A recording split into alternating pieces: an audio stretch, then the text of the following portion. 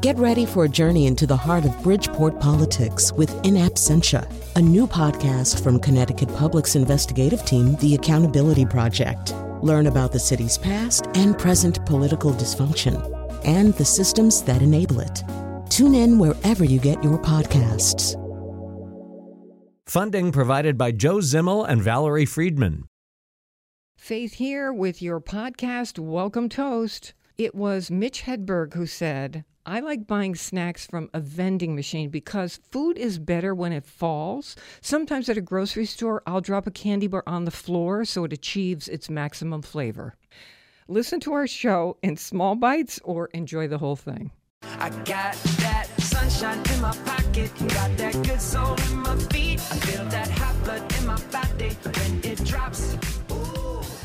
It's great to have you joining the party on the Faith Middleton Food Schmooze, inviting you to eat, drink, and be merry with us. What a show we have planned for you. The best tips to know about cooking and eating corn on the cob. A funny play about a chef is at TheaterWorks in Hartford. The Raging Skillet. We'll meet the real chef on the show today, Rossi. It's her story. And it's National Rum Day, people. We're going to whip up a cocktail. You bet we are. We're here to assist you in having a good time and to celebrate the people, places, and food makers that we discover so you can too. My treasured food buddies are here. Senior contributors Chris Prosperi, Alex Province, Mark Raymond, senior producer Robin Doyen Aiken, and special guest Bailey Pryor. Hey, everybody. Hello. Hey, how are you? Okay. Bailey is representing Real McCoy Spirits, and they make some amazing rum. And so we're excited to have you back on the show. Thanks, Faith. It's great to be here. And it is National Rum Day, so Yes, this is yes. perfect. You know that I love tiki culture. Yes, you're a tiki fan. I know that. I've been one for 42 years. I will drive anywhere. 150 miles if you tell me Where's there's the a tiki bar? tremendous tiki cocktail maker somewhere. So I'm serious about it, and it just lights up my life. I think it's so much fun, this tiki stuff. She has a tiki bar at her house. Yes. Nice. Doesn't have to drive far. Tiki is so much fun. I mean, it's such a great culture in America, and it's a truly American thing. It started in the 1930s, and today it's actually huge. There's a giant festival happening in San Diego next week called Tiki Oasis. It's basically Comic-Con for tiki fans. So thousands of people show up all dressed up in crazy tiki costumes and cocktails. I'm just so upset that I'm not there this time. I know. Cool. We have a cocktail posted on our website, and it's the one we're sipping right now. It is made with your Real McCoy rum. Yes, our 3-year rum. Okay, and you created this cocktail in honor of National Rum Day on August 16th. Yes, but also in honor of you. So we named it. We named the cocktail Faith in Tiki. That's the name of the cocktail. Oh, I am so honored. This is so delicious. This is going to sound self-serving now because it is one of the great cocktails I have had in a decade. Thank you so much for the honor of the name, Sure. but also the craft of making this cocktail. It's extraordinary. The recipe's on our website, foodschmooze.org. People, this one you have to make, and I swear it has nothing to do with the name. We got to get bars to make it. If you're a rum fan, there are all kinds of rums, and they come from all kinds of places. The Real McCoy rum really is, and not because Bailey is here. We asked Bailey here because we're a fan of the rum that they make in Connecticut. Thank you. It is handcrafted. There is no junk in it. Well, what does your rum maker say, your spirit maker? Well, our tradition with this rum is that we wanted to honor the history of Bill McCoy, who was the first rum runner of the Prohibition era. And he's the reason why we all know the term the Real McCoy. He was the first one to fill up a boat full of rum down in the Caribbean in January of 1920. He sailed it up to New York City, Montauk, Block Island, Fisher's Island, places like that, and sold it 3 miles offshore. And he never, and that was not illegal, because in 1920, 3 miles out was international waters. Today it's 200 miles out because What of a McCoy, but back then you could do it totally legally. That is amazing. Yeah. So what a great story. history to have attached to your rum. But your rum is so delicious, and you make various ones. We do. But would you tell us, because we were dazzled by this thing, what is in here? Well, the core ingredients are our 3-year rum. So it's aged 3 years in American oak bourbon barrels, the Real McCoy 3-year. And then we also put Velvet Falernum in there. And Velvet Falernum is also a product that's made on the base of our 3-year rum.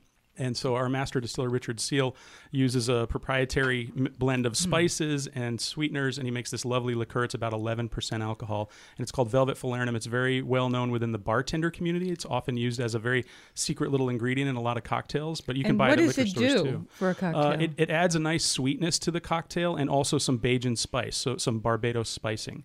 So you have some really nice sort of cinnamon allspice and things like that. So that's combined. where I'm getting that little nutmeggy, allspicy thing. Yes. Okay. Yes. What else is in here besides your rum, Sure. your falernum? The next thing we put in there is we're big fans of the ripe juice that's made here in Connecticut. They make a blend of juices called the Bajan Punch. Based on those... Based on those spices and the tropical fruits that would be in a place like Barbados. And the reason why they call it Bajan Punch is because the word Bajan, B-A-J-A-N, is a nickname for people in Barbados who are on island time, who are cool and relaxed. You're Bajan, you know? So it's a very nice, like, relaxing kind of cocktail drink. You're Bajan, concept. man. You're a Bajan. I want to be on island time. Exactly. So just have one of these cocktails and you'll immediately be on island time. I think we are on island time. As a matter of fact. And then, are there any bitters We in do here? a tiki bitters in there as well, and tiki bitters are lots of fun because they're highly secret. There's great competition between different bitter makers, and in this case, we're using the Fee Brothers, and we sometimes use Fentimans as well. Both make really Both great. very good. And are we at the end of the ingredients? No, we have or- one more. The final component is the garnish, which in this case are 2 of the original Luxardo cherries. So the beautiful Luxardo cherries, which are the best cherries in the world for cocktails and cooking. Honestly, they are. They're expensive, But so they're I'm not not going to bright red. pretend about that. The last time I went to shop for them, the price was too dear for me. So I didn't do it because I'm not buying it wholesale they're the way good. people are. So I understand if you say, but if you are a cocktail lover and you want to invest in this, they also are tremendous in a great. gin and tonic or a vodka tonic with a little dash of the syrup in the jar of these Luxardo cherries. And they're Absolutely. made with such care. They're so crazy delicious. When a bar has these, I know they're serious about cocktail making. And you can always tell they're the real ones because they're not that bright iridescent pink color that you see for the cheap Unnatural. cherries. Black These are very cherry. dark colored, so you Yeah. can spot them across the bar. Yeah. Well, thank you so much for the Sure. honor of this cocktail and for being such a craftsman in making this. Thank Really, you. so appreciate it. Absolutely delicious. It is up right now, Faith in Tiki at foodschmooze.org. And we have pictures of all the bottles that Bailey just used, all the products to make all this, the various rums. Bailey, I want to come back to your rum stuff. We're going to keep going with our little tiki celebration here on the show. But everybody, are you finding this? I'm crazy about corn. I'm practically pacing up and down because the corn is late. I live both in Connecticut and on the east end of Long Island. And in both places, the corn is late. Are you all finding that? Yes. And are you just craving? We're starting to get some now, and Nothing better Yeah. than local Where? fresh corn. Young's Farm has some early stuff, and it is really good. Oh, So wow, wait, okay. Just wait. This year is a good year for corn. Is it? Yeah. Worth the wait. What It's does that so mean to you? sweet. Sweet. Oh, that's It what is I'm waiting for. So sweet. Oh my God, 2 ears a day right now. Oh, yeah. It's like a habit. yeah. And I Your take, you know, medicine. and one of my guys taught me this. He just puts it in the oven with a little bit of salt. He takes it out of the husk, puts it on a little cookie sheet, a little bit of salt on, and that's it. And he roasts it. No butter? No butter, nothing. You put butter afterwards, but just in the oven like that, and it gets nice and charred after about 15 minutes, and then you just eat it right off the cob. So I want to give you a couple of tips. We did some other tips from them, Cooks Illustrated, before. They did a little section on corn I thought was so good.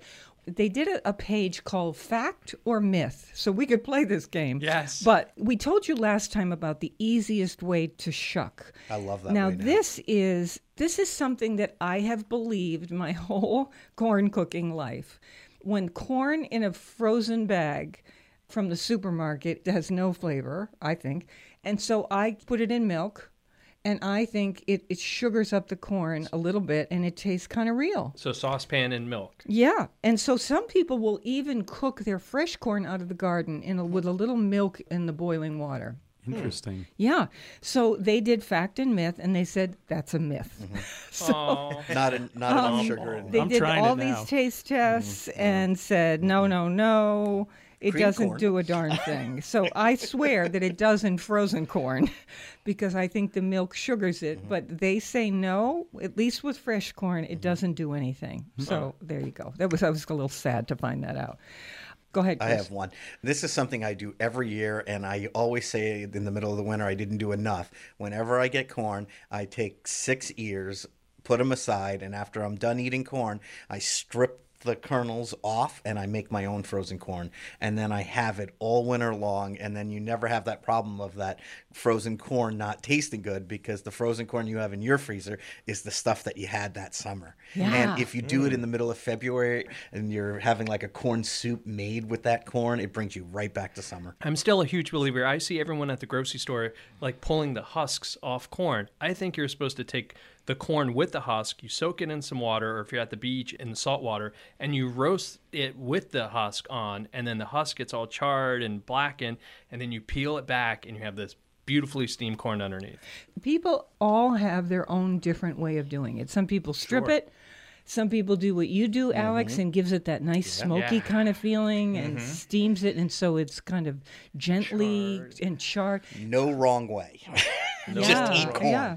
This time of year, just eat fresh So corn. Matt was saying he was cutting the corn off the cob without cooking, and it's the corn that we've had so far has been so sweet. We're eating it even without cooking it. You don't have to. You can just eat it raw like that. It's so good. So I have a friend that actually takes that husk, he peels it back a little bit, butters up the corn, puts the husk, puts a little cilantro in there, and then puts the husk back on, and then throws it on the grill. And then you actually get like bacon. Buttered these little charred spots. Mark, who is that? My friend Dave Werzer, and he does it down at his lake cottage in Old Dave. Lyme. Now, if I recall, Dave is the one who pulled out quite a snazzy bottle of wine for your hamburger. Yes, he is. He's a I think we fancy need guy. to have Dave on the show. With a bottle of wine. And we'll provide the burgers, and Dave will provide the wine. Okay. There we go. So here's the thing that I wanted to tell you about that Cooks Illustrated said. If you want to make a beautiful corn soup, the way to do this is I throw my corn cobs away. What am I going to do with them? And especially if you have dogs around, you don't want them. Alex, you gave us that tip last time. It can kill a dog, so don't let them anywhere near that. But I throw them out. They said, no. They said, put those cobs into some boiling water. Cut the cobs into quarters, put them in a saucepan with a couple quarts of water, simmer them, and cook them for about 15 minutes, then strain it. That liquid is the base, the stock. You've got corn stock, and when you add, if you do cream or you just do the corn Thicken it with a itself little or cornstarch. or you want to put clams in to make a clam corn chowder. Oh my goodness, the difference in taste. This is what 4- and 5-star restaurants do. We do exactly that, and then right before we put it on the stove, we take our Parmesan rinds that we've been saving and we throw that in too. So we make a Parmesan corn stock and then make a corn soup out of that. And oh my God! At the restaurant? Because it gives a little salt. Because we use so much corn. We're making that corn stock every single day now. Can I say one more? Now you've reminded me. I so have good. one more thing. If you are cutting the kernels off the cob, whether they're cooked or uncooked, I don't do this. I cut just the tips off so that it stands up straight, and then you've got this long cob, and I'm being careful with my fingers. They said, don't do that. Cut the cob in half, and then use the shorter thing. They won't fly all over the place, and it's Lay it just down on the easier cutting to board do. and cut it and turn it as you That's cut so it. good. It's the I know, easiest isn't way to that do good? it. So Why haven't I been doing that? I know. It makes sense. Yeah, you don't think about it because you automatically grab it by the top or the bottom and go down instead of laying it down, cutting it into smaller pieces, and going around it. Chris, I thought of you the other day. Big Y had the they had the old-fashioned 1970s. like, Yes, we had. The corn corn top holders. holders. Remember Oh, this? yeah. $2.98. When we were kids, we each had our own little shape or thing of that. Oh yeah, The prongs. Yeah, the The little two prongs Yeah, with and the- some of them with were the like cornier. Yeah, some of them were cornier. Some were little cars. We each had our We had own little lobsters. Yeah, like little that. lobsters. Yeah, right. I have little corn cob shaped plates, little plastic Corn plates. Yeah. Oh, that's I use them for banana splits too. They work. At my house growing up, you knew it was summer because my mom always had the butter dish, and it had like the the corn corn divot. on it. It had Oh, yeah. it had the corn divot in With it. some of the silk yeah, still in it. silk in it. And that was always left out on the Absolutely. counter. You knew it was summer because you open up the lid to maybe put some butter on your bread, and it's like it had the corn silks on it and a divot in the middle of it. I know. You see a lot more restaurants doing the Mexican street corn. Oh, that's Do you good. see that on the menu? Oh, I yeah, I was love that. I was just at Noah's, not the one in Stonington, Connecticut, but the one in Greenport, New York, on the east end of Long Island, and they had, as an appetizer, they had Mexican street corn on the menu. They cut it up in quarters and give you a beautiful array of it with queso fresco cheese on it and nice. a little bit of spice, and it was really delicious. I had a great meal at Noah's in Greenport. So you can make your own chili lime salt if you want to do something fancy. You can flavor your butter for your corn, or you can do it the classic way. Just a little butter, maybe a little salt, and you're good to go. Sometimes I the simple can't is the wait. best. Does anybody have a theory about why, when I was at Noah's, I had a steak, a delicious hanger steak. Does anybody have a theory about why corn goes so well with steak? Why is that? Sweet and savory, right? It's like steak and potatoes, I guess. Is it Mashed because potatoes it's a and corn. starch? mashed potatoes and corn. It's got to be the Peas starch and corn. connection. Yeah. Oh, I just A corn bite of and- mashed potato with a few kernels of corn in it. I don't know, Oh, corn and I would anything. always take my mashed Gravy. potatoes and corn and just Mix them combine together. Yeah. And pour so you some get little gravy in. bits. Absolutely. That way you get a little Can bit you of- really taste the corn that way? Oh, yeah. This And that's how you butter Especially your if corn, it's because good your corn. mashed potatoes are butter. Is that is it Yeah. true? Oh, there's a lot of butter in my mashed potatoes. That's for So sure. I promise you, we're coming back to National Rum Day, which is August 16th, in our next segment. And later on in the show, we have someone who has done the best food memoir. Honestly, it is so fantastic, and it's been made into a play that is at TheaterWorks in Hartford. It's called Raging Skillet, the name of the memoir and the play. So we're going to tell you all about that. We're going to meet the person, Rossi, she has one name. We're going to meet the person on whom this story is based. It's really a funny book. Really interesting about how somebody gets started in the food world, especially a woman who's kind of out there. She's really fantastic. I can't wait to meet her. Okay, but National Rum Day continues, and we have a wine to tell you about. More mouth-watering conversation and fun ahead on the Faith Middleton Food Schmooze. We're glad you have a seat at the table. I hope you will make a charitable contribution to Feed the Hungry. We're online now at foodschmooze.org, and we'll be right back. Will his love be like his rum? Yes, it will. Yes, it will. Intoxicating all life long. Yes, it will. Yes, it will. Everybody, drink this toast. Drink this wedding toast.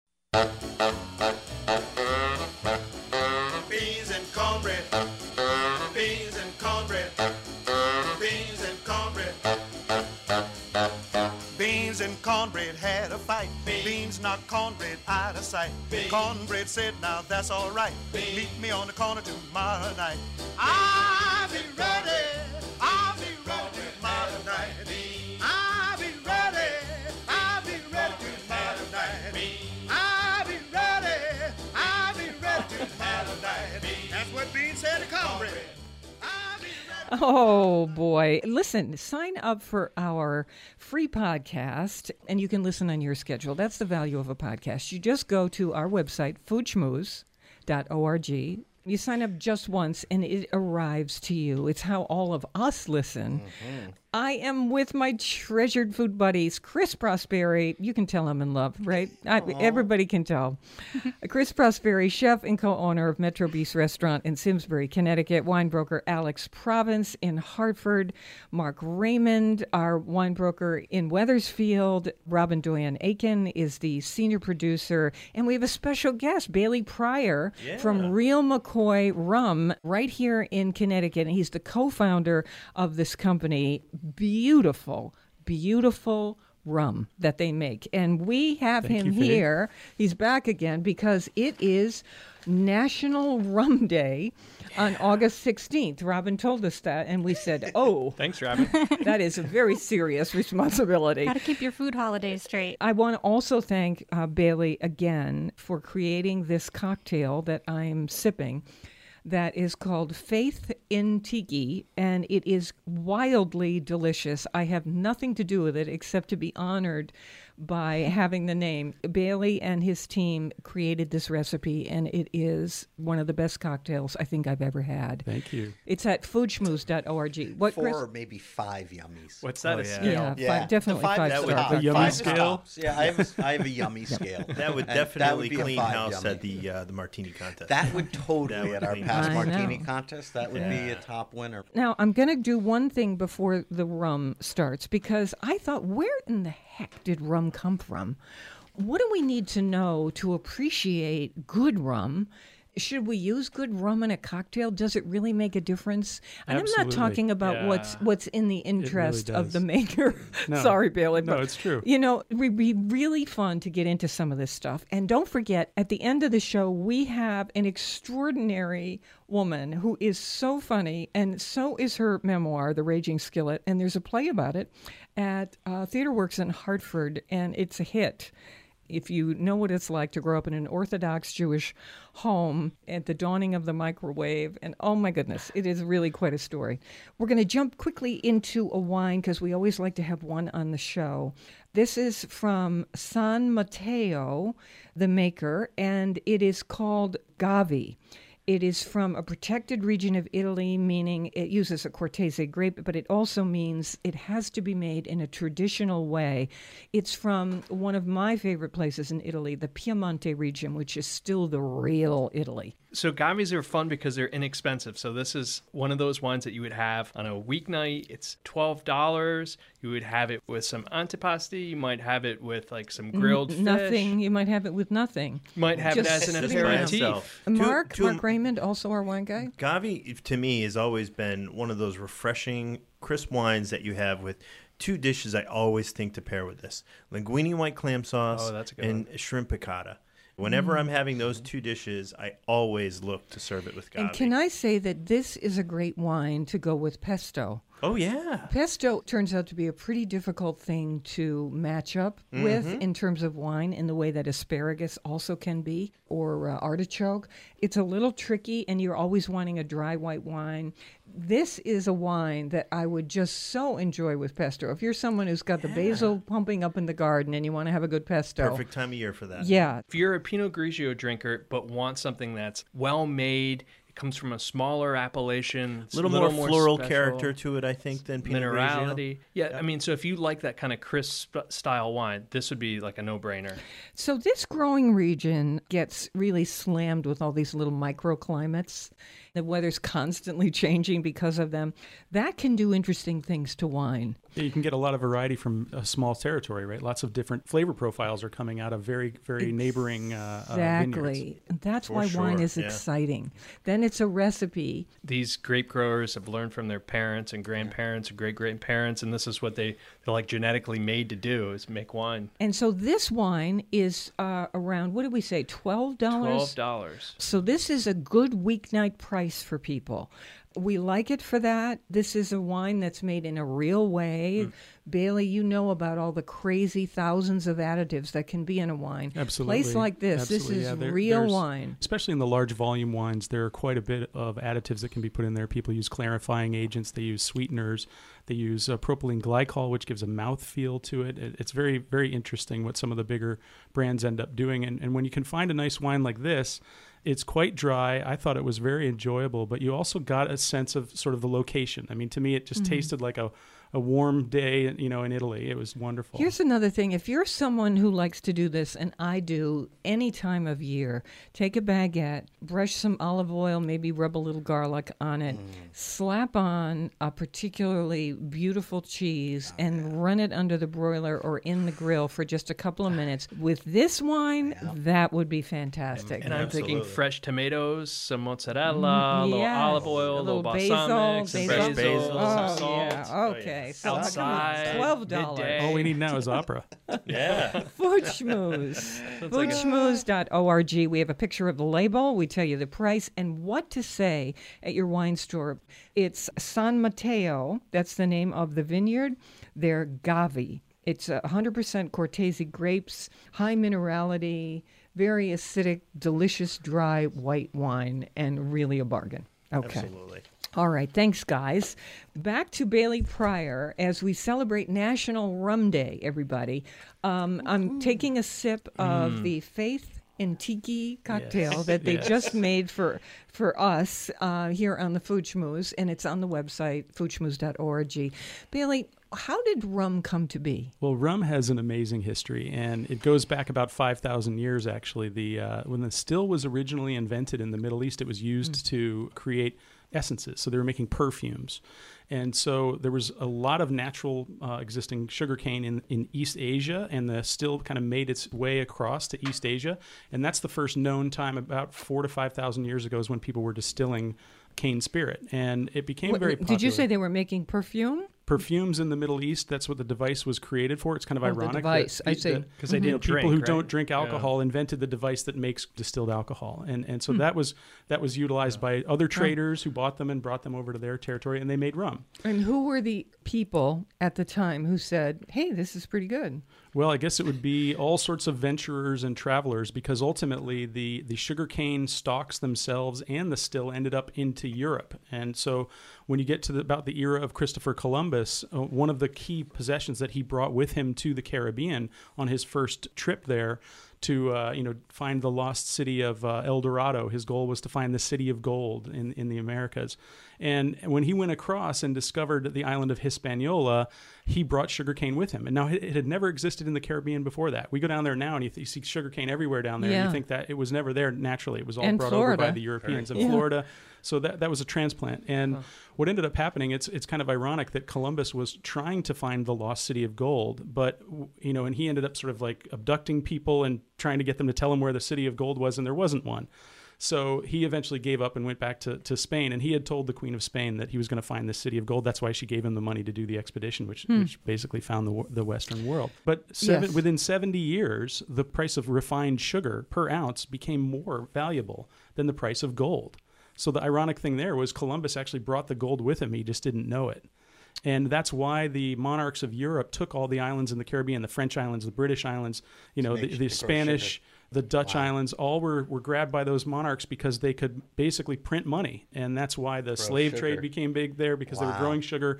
That was really the economic origin of this. And we still see this today, the geopolitics, the fights that are going on right this minute over which countries have which minerals, and whether China is going to cozy up to that country the most, or the United States is. Sure. The minerals we need to do very important things. Well, yeah, it's all about resources. The planet Earth is a spaceship with about 800 million seats, and we have about 7 billion people on the planet. And so you got to think about what are all these resources where are they all going to be utilized. That's a big topic in politics for sure. But in rum, it's actually kind of interesting because many of the islands now aren't even producing fruit anymore, including sugarcane. Lots of them have stopped doing it because sort of the bottom fell out from that economically, that market, in the late 1800s, and then it came back again and then bottomed out again. So some of the islands utilize a lot of sugarcane, and the ones that do then farm out molasses. They sell molasses to the other islands, and people make rum there.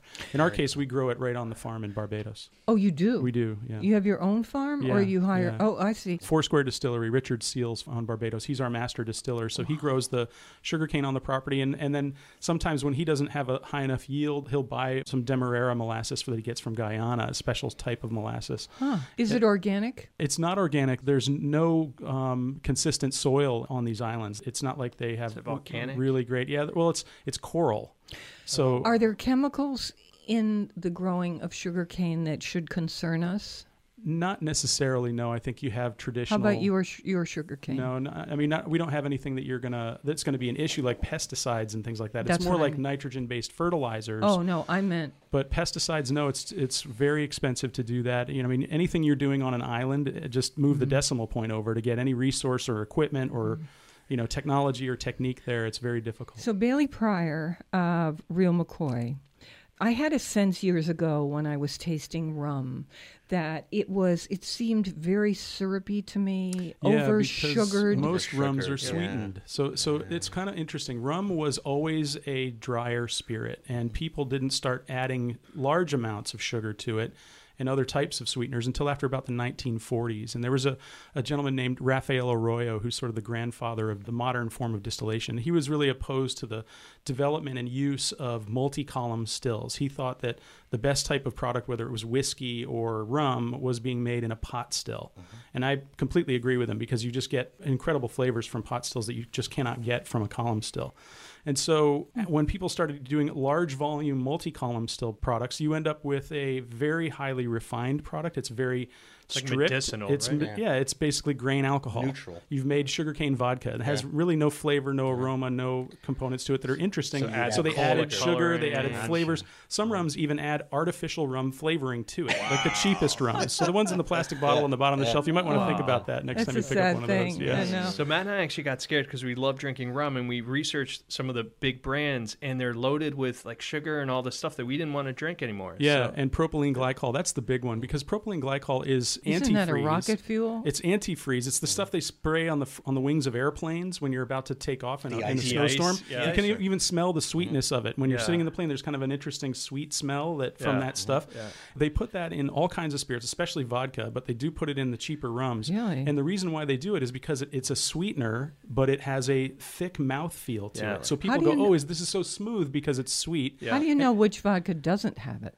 You have to do your research. Yeah. And there are websites now that you can do this. Online, because we just Google it and then can someone just tell me which one? Drecon.dk, DRECON.dk is the one that tells you how much sugar there are. There's many websites that do this, by the way, but the European Union, it's illegal to use propylene glycol in any products in the European Union. That's not the case in the United States, so it's in everything here. How about in the Scandinavian countries? Scandinavian can't use it there as well. And so this is the Danish, it's a Danish gentleman who's done this program for the government to study all of these products. So he tests and he can tell how much sugar people are adding to their rums. So he has this whole list of how much sugar, and there's some rums out there that have 96 grams of sugar per liter, which is, think of it this way, it's like a cup of sugar that you pour into one bottle. It takes up about a third of the bottle. It's insane, right? And you know it immediately. The minute you sip those, it just tastes like... You wonder why you get a headache. My rum, we don't do that, by the way. Let me just say that. No, I know. That's why we love it. That's why I'm talking about it. The other guys don't even talk about this. I know. So use a good quality rum. You got to use a good quality rum. You've got to have for something... a cocktail, for a even cocktail, though you've absolutely, got all this because other then you don't stuff have in all there. that junk in there. Yeah. Absolutely. But I may not have all that junk, but I can't taste the rum exactly because I've got all these other competing flavors. Exactly. And if you have a real rum that's just been barrel aged, like the Real McCoy, you end up with really nice natural flavor components, and it cuts right through whatever mixer you're using. So if you're using fruit juice or you're using sodas or ginger beer, you can still taste the spirit, and it's lovely and balanced. And that's why you like that cocktail so much. And you need less like mixers and stuff too, with good ingredients. You don't need to mask it with stuff. Yeah, I wanted you to defend your position. It's like, you did a fabulous job. Thank you. Really, thanks for making a great product. Absolutely. Thank Bailey you very Pryor much. of Real McCoy rum, right here in, I shouldn't say made here because the sugar cane is grown in Barbados. We live here. It's owned in Mystic, Connecticut. Yes, in Bottle's Mystic, Connecticut. Too. Yep. Thank you. And My they wife have various designed aging steps depending on the bottle that you get. Our cocktail they made, the Faith in Tiki, is at foodschmooze.org, one of the best cocktails I have had ever. We love the local. We've got somebody really funny coming your way next. Please support your local food growers and food makers for an on-demand podcast delivery of the Food Schmooze Party every week. Go to foodschmooze.org, and we'll be right back. Let's put our hearts together. 2 parts love and a pinch of good weather, and top it all off with the sun, and mix it with rum.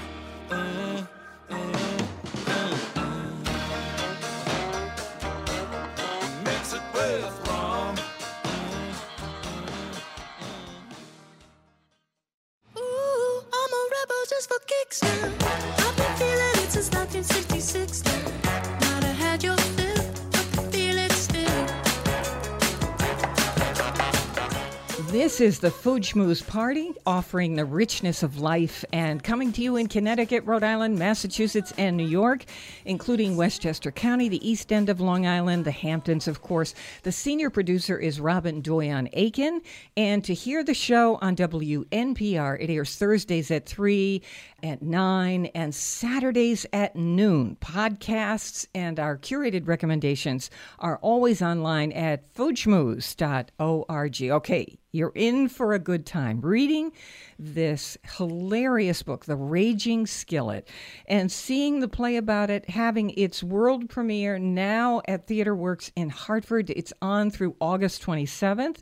The woman at the center of the memoir, this play, is Rossi, no first name, owner and executive chef of The Raging Skillet. That's a catering company in New York City. They do not do typical events. They do events on the wild side, like one in an old synagogue that's turned into a goth party space on the Lower East Side, or in a factory in Queens. All I know is that I loved her memoir about becoming a chef, starting out in a Jewish Orthodox home. Her childhood recipes are sensational.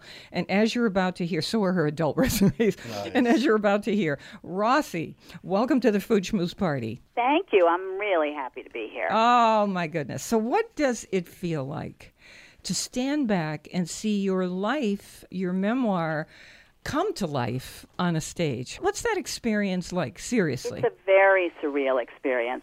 Ever since it opened, people have been asking me, how do you feel, how do you feel?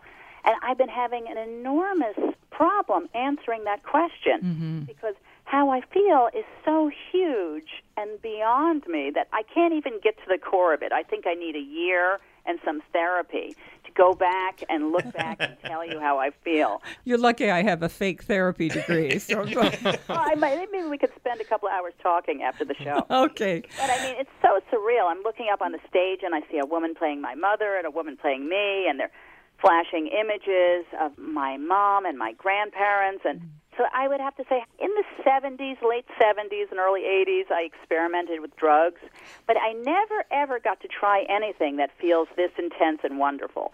So if there was something like this, I would think it would be very popular. Yeah, exactly. Great description. We try to make the show be like that, as a matter of fact.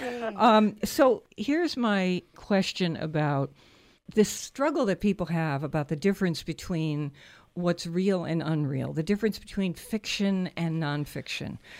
Some of us think that fiction is real, that it is coming from a place in people, while details are made up, represent the human experience. And other people feel you've got to stick to facts. We've seen authors get in trouble for this because they get confused about it, or maybe they have a different idea. I don't care whether it's exactly strictly according to your life, because it's almost like an author letting go of the story, right? Right, Rossi? Right. So have you had to do that a little bit, let go? Well, I'll tell you the truth. There's a lot of reasons why I wrote the book.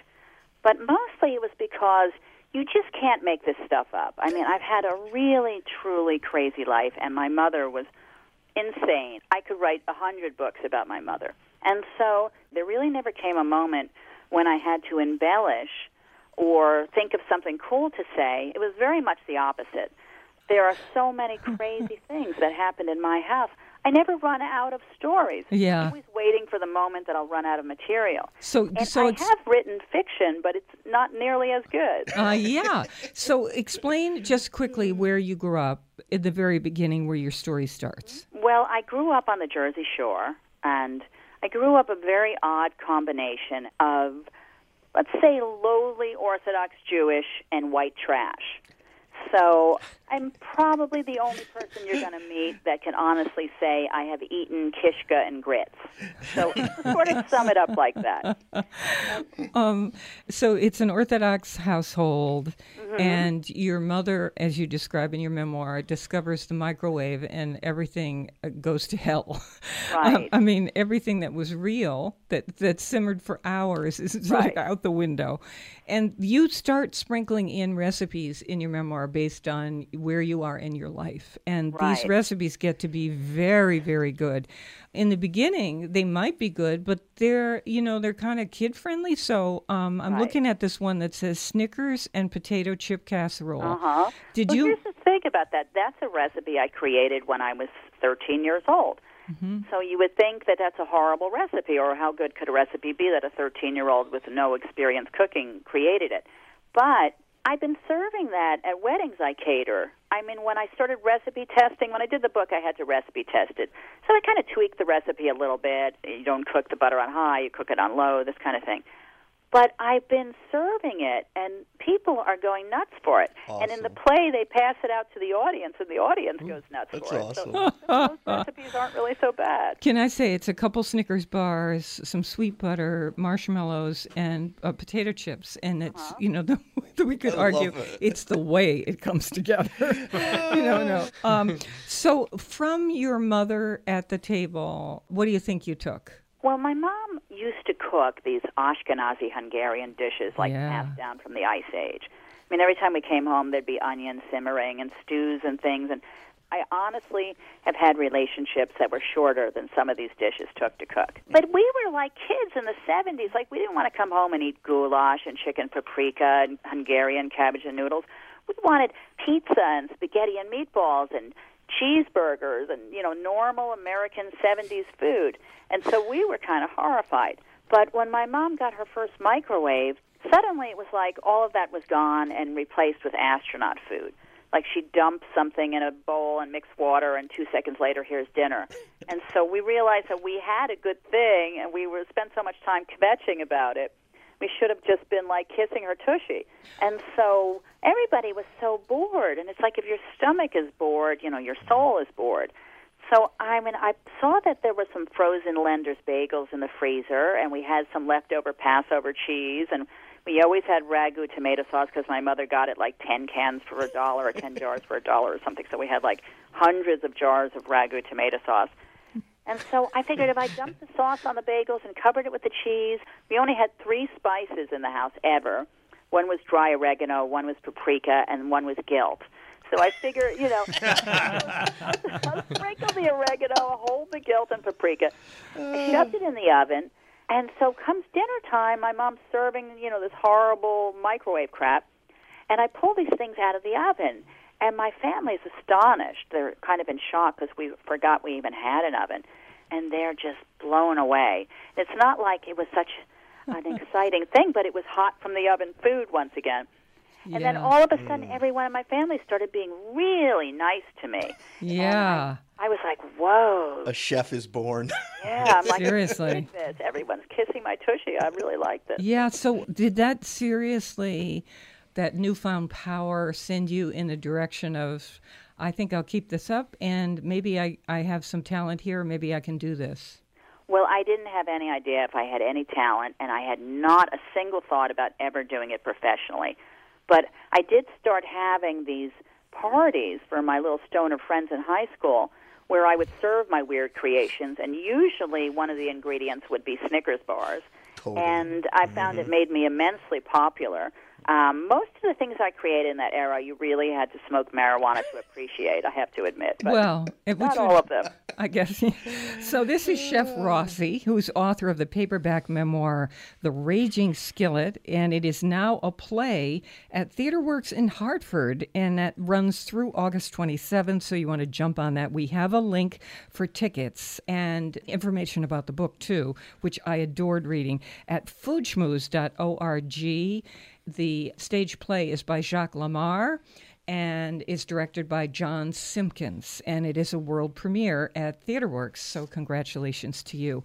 There's a hot plate, Hebrew Nationals, and pasta in here. On and on it goes. So there are so many details about your life. We can't get into all of them. There's a special friend that you make. But always, it seems to me, you were the one who was outside the box. Always. How did you get comfortable being there? Some people aren't comfortable being there. Well, I figured out because we moved around a lot as a kid, and everyone in my family, my sister and my brother, we all got bullied because we were always the new kids in the school, and we were always wearing this horrible clothes because my mother always got our clothes on sale, so everyone else had nice clothes, and we'd show up with these Kmart blue light specials. Do you remember Kmart blue light specials? Oh, yeah, sure. Yeah. People were always trying to bully us, and I figured out that I could defend myself with humor.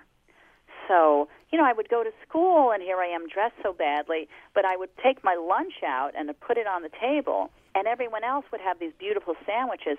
My mother would send me with this deconstructed sandwich where it'd be like the cheese and the bread and the mustard, and you had to assemble it yourself. Kind of breed ingenuity with the kids. It's like, no wonder I became a chef. And so that was maybe embarrassing enough, but then everything would be wrapped in a note. So the mustard stolen from McDonald's would be like, have this mustard and know your mother loves you. And the bread would be wrapped in, this is more than I had as a child. And the cheese would be like, children in Auschwitz would have eaten this for a week, So I'm pulling out these notes, and everyone's like, you made this up. You made those notes yourself. But they're going hysterical. And so nobody wanted to mess with me. They were too busy laughing. Yeah. What would you say is the first serious relationship that you have? Ooh, that would be a love affair relationship? Yeah, romantic. I had dated guys a lot in high school because I was, that's the thing to do. But I didn't realize that I was gay. I had no idea. But I had this great friendship with this woman who looked like a punk rock Audrey Hepburn. Right. She was so sexy. And one night we're out clubbing, and I said very innocently, I'm so naive, you have to understand, I had no idea what this meant. I said, I had this dream I kissed you. And she said, oh, really? And then we started making out, and I thought I was going to pass out. It suddenly woke up my universe. And then she left me in the bathroom. So, of course, the most important moments in my life have to happen in a bathroom. I don't know if that's a Jewish in the bar somewhere. She left me there, and I'm like, I'm having my whole life flash by. I'm like, that's why I had to watch The Bionic Woman every Wednesday, and that's why I had to bring my teacher an apple. Who was that prairie woman doctor that people... Okay, so amazing. And you end up cooking in Provincetown. You end up cooking on water. You cooked on water as a boat chef, and, that's a whole experience. It's ironic because I have a terrible problem getting seasick. Yeah, somehow me too. I did it. How in the world did you end up doing this truly professionally and as a professional now during your sort of outside-the-box catering company called The Raging Skillet also, by the way? Go ahead. I was a bartender, one of those old-school kind of bartenders. We light your cigarette, back when you could smoke in a bar, and we tell a joke, and we know everyone's name. So I always had regulars. I would have the same 30 or 40 regulars that would come every day, and I would keep them entertained. But they would stay, and the kitchen would close, and they'd be drinking, and there'd be no food. So I started going into the kitchen looking for things in the walk-in to turn into something they could eat so they wouldn't get drunk and throw up on my bar. There were always corn chips, and there was always some sort of cheese, and there was always a way to invent a nacho. So I started doing, like, the nachos of the night. If there was buffalo chicken, I would cut it up and throw it on the nachos. If there was meatballs, whatever it was. And they loved it, of course, because what would you love to eat when you're drunk at midnight? You'd love buffalo chicken nachos. But it started really jazzing me up. Like, I felt this kind of buzzing solar plexus feeling that I would get like when I wrote something or painted something, a really good feeling. I thought, well, I'm kind of tired of talking to drunks all the time. Like, maybe I could do this instead. And it really took off. It did. I mean, it was really hard. In the 80s, it was so unwelcome to women. Nobody wanted to see a woman in the kitchen, which to this day I never understood. Like, you always want your mother's home cooking or your wife's home cooking, so why is it such an abomination for a woman to be in the kitchen? There were some pioneers that started breaking things down, like Alice Waters and, of course, Julia Child, but really it was nobody wanted me there. I would go to these big companies, and they didn't want to get sued, so instead of saying no or firing me, they would just do anything they could to make me quit. They would put me through terrible torture. It made me madder and madder, and the madder I got, the less I was willing to quit. And eventually, got past it and was able to start my own business, but it took a while. Do you think you'll stay? People are always telling me that my business would be a lot larger if I would get out of the kitchen, because the best salesperson I have is me, and so we're constantly booking events. But when I'm in the kitchen cooking, I'm not talking to people and we're not booking events. But if I remove myself from the kitchen completely, then that's the end of how I get my yayas. So I need to kind of keep my joy happening, too. So I sit in the corner, the table right by the window like the Queen of England, and I make the sauces and marinades and dips, and everyone else is frying and dicing and sautéing and suffering, and I'm like, having my little yayas up there. Nice. Right now, I'm still kind of got my fingers in the sauce, Yeah, I do. Well, you certainly can write like a dream. I love the memoir. It's called The Raging Skillet, The True Life Story of Chef Rossi, a memoir with recipes. There are recipes from childhood to adulthood in this book, and really enjoyed them and your story. It's that winding road that many people take to get to a place. It's wonderful. It's funny as can be. So, and also a play about it now at TheaterWorks in Hartford, running through August 27th. And we have a link for tickets, information, and the book at foodschmooze.org. Thank you so much, Chef Rossi. Oh, I had a blast. Bye-bye. Bye-bye. Thank you. We're on WNPR Thursdays at 3 and Saturdays at noon. Weekdays, listen for my 60-second Food Schmoozes. Our slogan, never eat more than you can lift. In New Haven, I'm Faith Middleton.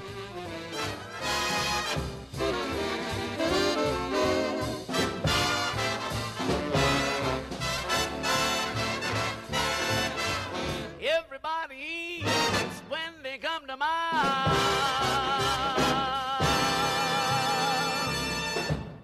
Thanks for listening to the podcast on your schedule. And when you need a little party in your life, we're here and online all the time at foodschmooze.org. And of course, also on Facebook at Faith Middleton Food Schmooze.